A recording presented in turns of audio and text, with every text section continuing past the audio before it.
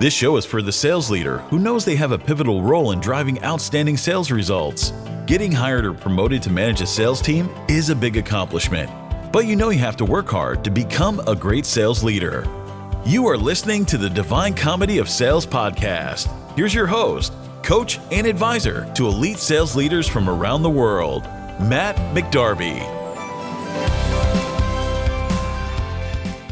Hello and welcome to this episode of the Divine Comedy of Sales podcast. I'm Matt McDarby, veteran seller, leader, coach, and advisor to elite sales leaders all over the world. I'm really excited to have you join and listen to today's episode. This is one of our interview episodes, and I'd like to introduce you to my very special guest right now. I am here with the legendary Larry Letow. Larry is currently the CEO at CyberCX. He's spent many years in the cybersecurity business, but his experience includes all manner of software and SaaS, IT consulting. He's also a past chairman of the Tech Council of Maryland.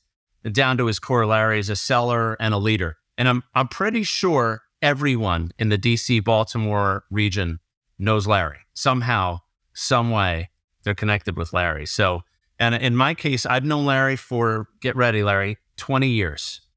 Wow. Right? 20 years we've known each other. So I'm thrilled to have you with us. Welcome to the show. Thank you. It's great to be here, and I appreciate reaching out. It's been a long time, so it's great to catch up. Too long. Yeah, when I made up my list of people that I wanted to talk to, and I've said this in other episodes, that if you watch, anybody who listens to podcasts, you may see some of the same sort of people cycling through, and it's all good authors and people have a lot of good things to say.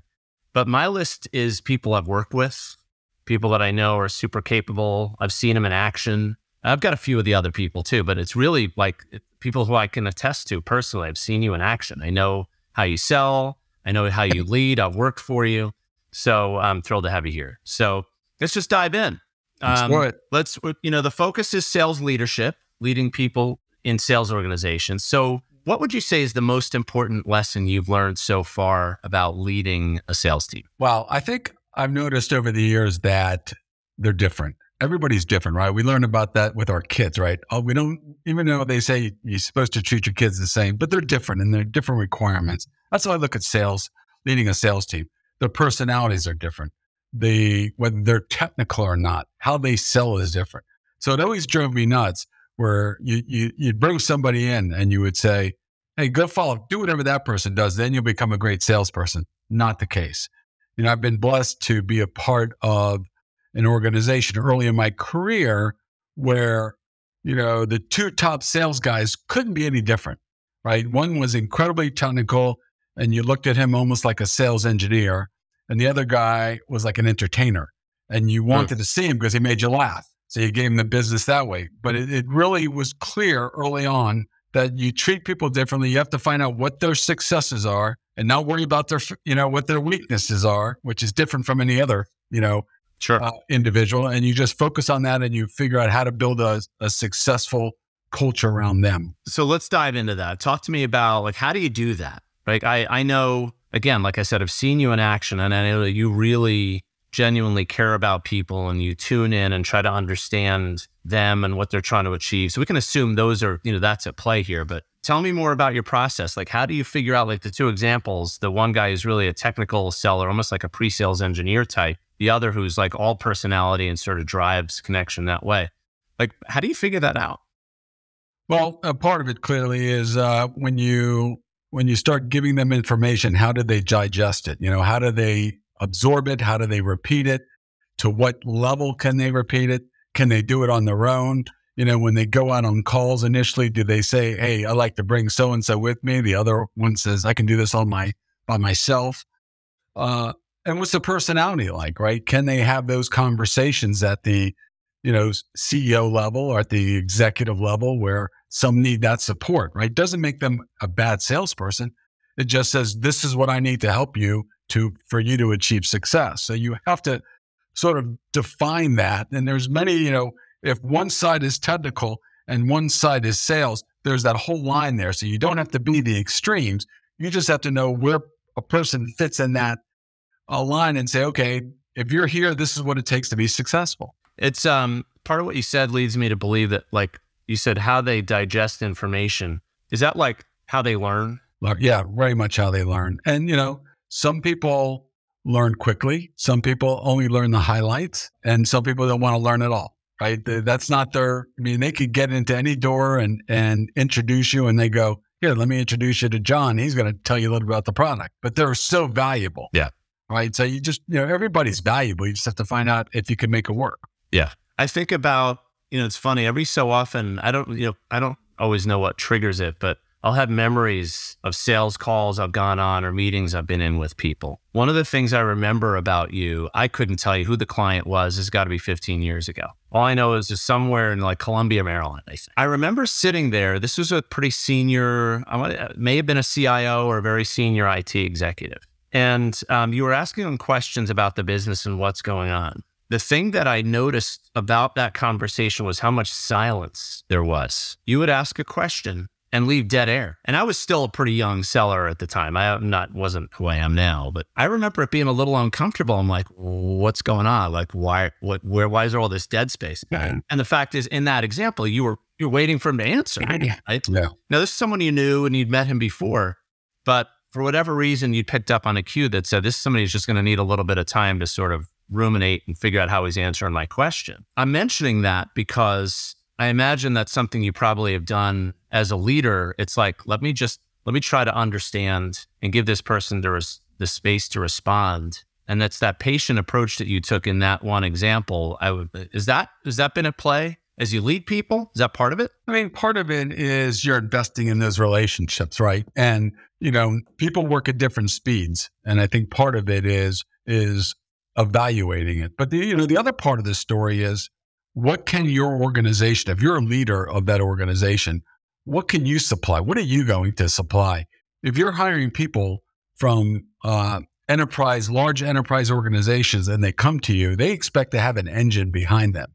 And if you don't have that engine, they're going to fail, right? Because so you have to be really clear about what your operation is, what you can provide, and what type of people you need to hire. During that interview process, are they good? Are they self-generators? Do they need a model? Do they listen? Do they understand? Right? We used to have the old pen trick, when the sales guys would talk too long, you take the pen out and you'd start to rise the pen. And if they talk too long, you throw it at them.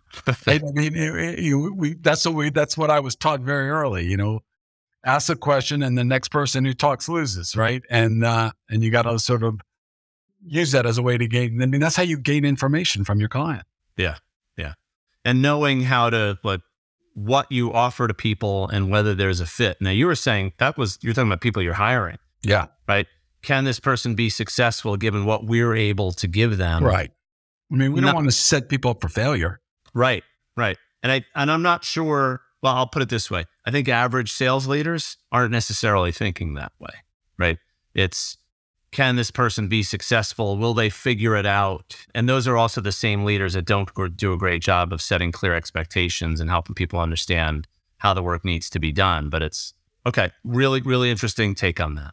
I know, again, having watched you in action, that you love the relationship building part of selling. That's in your DNA. There's very few people better at it.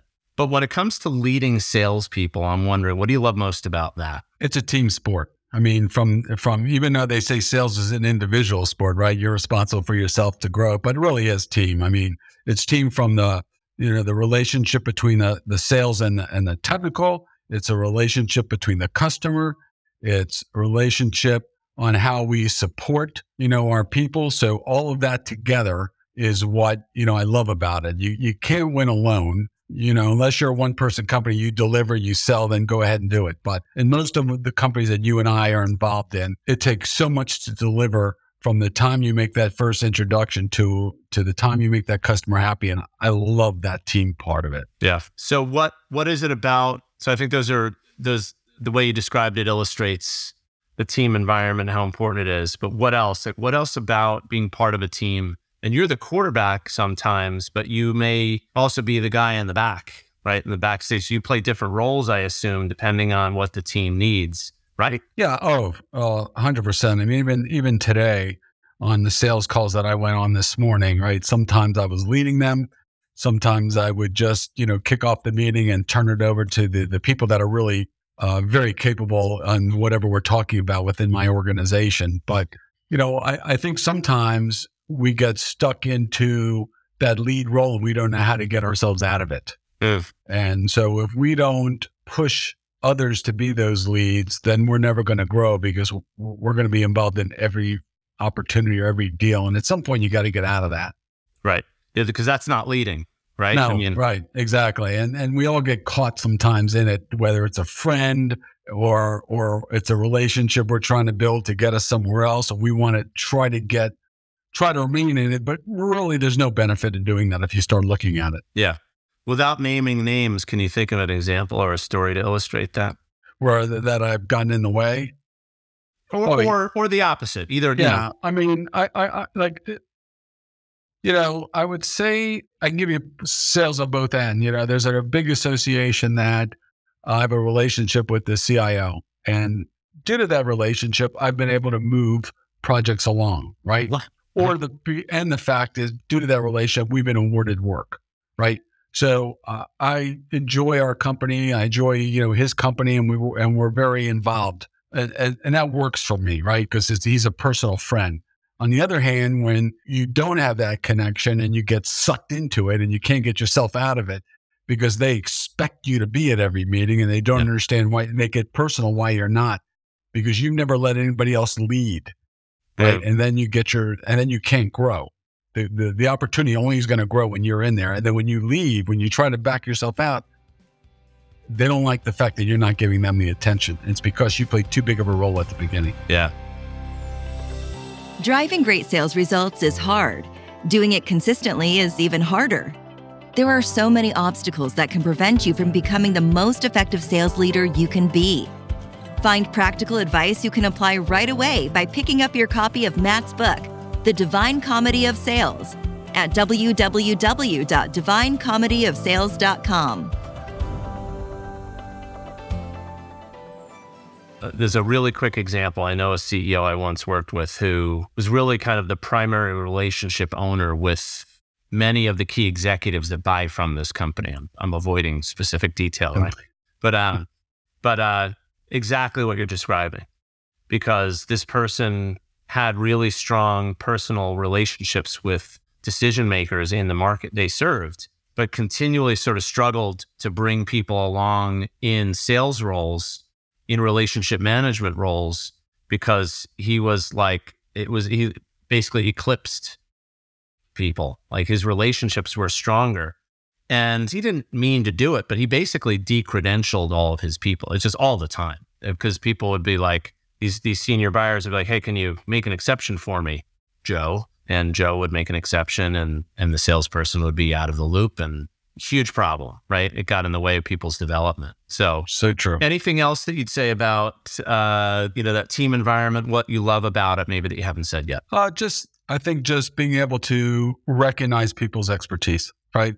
And setting, and again, I go back to that line, is always setting people up for success. I mean, I think there are cultures that pull people down, and you have to make sure that your culture does the opposite.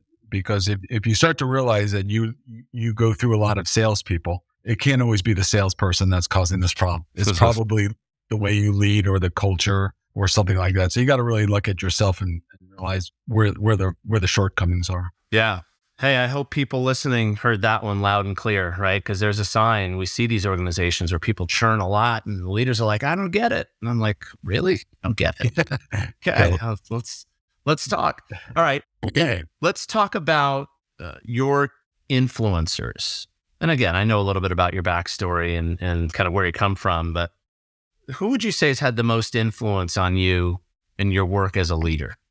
Wow. Great. I think there's many people. I mean, I look back from the early time when my father, was a big leader in his organization in the U.S. government. And I watched him from early stages, how he led a group. A friend of mine, Rick Garrett's well known in the cyber industry.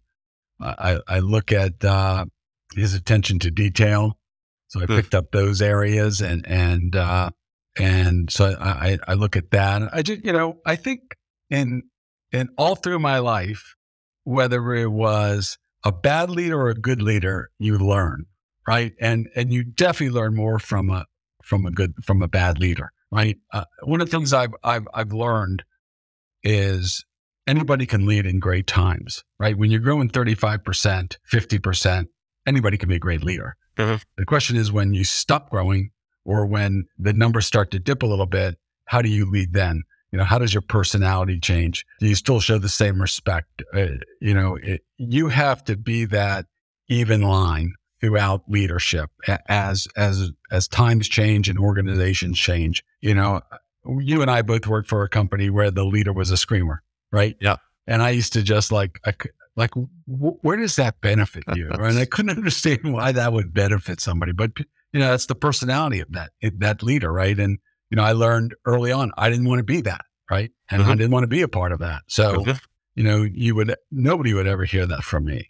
I can't imagine doing that. So, in all through my jobs, I've grabbed great nuggets from lessons from all of these people. And and that's probably what's made me, if you define me as successful, that's what made me successful. It was my ability to absorb that and learn from that. There's a connection between what you just said and something I've heard from almost every person I've interviewed so far for the show. And it's I've learned essentially, right? And for those listening, that's one of the things that I find is consistently true about great leaders, great performers in almost every walk of life, but great leaders in particular, that they're constantly learning. And Larry, I agree. I've had some tremendous coaches and examples to work with, and I've learned maybe harder lessons that stuck more from the leaders that weren't so great. I can appreciate the difference, right? I see the difference, but I think that's the key. So what I'm hearing you say is, even now, you've been at this for a while, right? And leading this group for a while, but you're still learning. Oh yeah, 100%. And whether it's reading books or whether it's podcasts or whether it's, talking to other CEOs or other VP of sales or whatever the case is, I absorb what they're doing good. How is it working? Why is it working? What's not working, right? Mm-hmm. And if they're telling you what this isn't working, you look and say, are we doing that? And is it working for us? And let's make sure about that. And I imagine I'm picturing those conversations. I picture you asking a question and then shutting up and listening, right? So all right. In the last few minutes, I'm just going to ask you kind of a big open question. And this is my way of capturing is there some other nugget or gem here that you haven't said yet that people would value? What else? What else do you want to share with those listening? What else have you learned? Any other kind of pearls of wisdom here you'd offer in the last few minutes? Probably not that we're all perfect, but you have to show you care. You have to invest in your people. You have to take the time, and learn about them, learn about their stories, learn about their families, because all of that is what makes them who they are. And it takes time, and that's why we work long hours sometimes. And that's why we, on the way home, you make your 5 calls to your employees and see how they're doing, or when they're, if the performance slip, is there something going on that you need to be aware of that you need to help them through so they can get back to being that high performer? So, invest in your people, invest the time, and I think in the long run, they'll respect you more and they'll help you lead better, right? You can't lead by yourself. They have to want you to lead. And if you don't invest in that, they won't invest back in you. That's a great point. It's kind of obvious, right? Leading is not a solo act. No. There are people involved. And you've used somewhat different words, but again, a common theme. You've got to show people that you care, that you're invested in them. Otherwise, how could you possibly expect them to want to invest, right? And it's a different world, right? We're remote in many of our cases. So, how you touch your employees, whether it's via video or a call or whatever it is, you have to, it's much more different than getting everybody in a room and talking to them. Right? Now you have to do a bunch of individual ones at many times. So it's a little different game.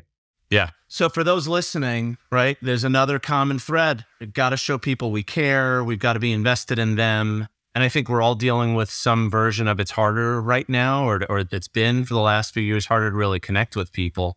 What I'm noticing is a whole lot of people like acknowledging, maybe in ways they hadn't in the past, that we really have to be better connected. Because when we were used to working together in an office environment. You see people every day, and maybe we took that for granted.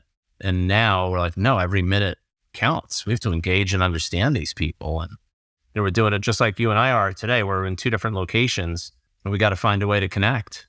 So, Larry, this has been wonderful, as I fully expected. And I want to thank you for joining. For those of you listening, I've written about Larry before too. He was the subject of one of the stories I've written in my first book. And that was about sort of leading by example. So Larry's the real deal. And I'm thrilled that he was able to invest the time with us today. And in a moment, I'm going to talk about just a few key ideas that we heard from Larry and how you can apply them to your work going forward. Before I do that, Larry, thank you very much. Great to see you. Well, thank you, and I always love you, and thanks for your leadership in this field. Thank you, Larry. What a great guest Larry Letow was. I'm so glad he was able to join. I just want to play back a few things that we heard from him, but also call out, by listening to the show that I've got a kind of a deep focus on virtuous leadership. And you probably heard in the way that Larry talks about his experiences and the way he expresses himself that humility is one of his hallmarks. Just a super successful guy, but just the quality of the man and how humble he is, not proud or arrogant in any way, which is not a given for people who are successful sales leaders. But some of the other things he talked about, I think, reflect goodwill and patience. So it's really the virtues in combination that are at play here. So he said a few things that I want to remind you of. When we were talking about leading people, one of the things that he said he has learned is that everybody's different. That people don't digest information. They don't learn the same way. And you, as a leader, you really have to try to understand where people are coming from, how they learn, and adjust your approach. Meaning, you don't necessarily expect them to adjust first. That really understanding where people are coming from puts you in position certainly to help with their development, but it sends a really important message to the people that we lead. I'm willing to learn about you. The things that he said, people work at different speeds. I also he was talking about sales. This is very much a team sport. Even in environments where maybe it's a simple sale and salespeople can handle the transaction beginning to end without a lot of help, I think that how salespeople function in a team environment, regardless of whether they're in a simple or a complex sale, is pretty similar, right? How they interact with their leader, how they support other members of the team. And Larry talked a little bit about that as one of the aspects of leading salespeople that he loves. He said a couple of things that should sound familiar to you. We must build people up. That's what the role is about. You have to show people that you care about them. So you should have heard this in some of the other interviews, other episodes of this show. I'm not prompting these leaders to say those things. They just know these things to be true. In order to ask for maximum effort, ask for the best out of your people, you have to show that you care. So it was so great to have Larry join the show. I want you to think about, as we wrap up today's episode, what aspects of how Larry leads and some of the things that he said about tuning in to how people learn and digest information, and also being clear about what you can offer to them as they come aboard, right? Are there aspects of what he said today that you can apply to your work tomorrow? I hope so. I really appreciate you joining and listening to today's episode. I will very much look forward to having you join us for the next interview with another great sales leader. We'll tell you more about who that next guest is very soon. And in the meantime, thank you so much for listening to the Divine Comedy of Sales podcast. I'm Matt McDarby, host and author. Thank you so much. See you soon.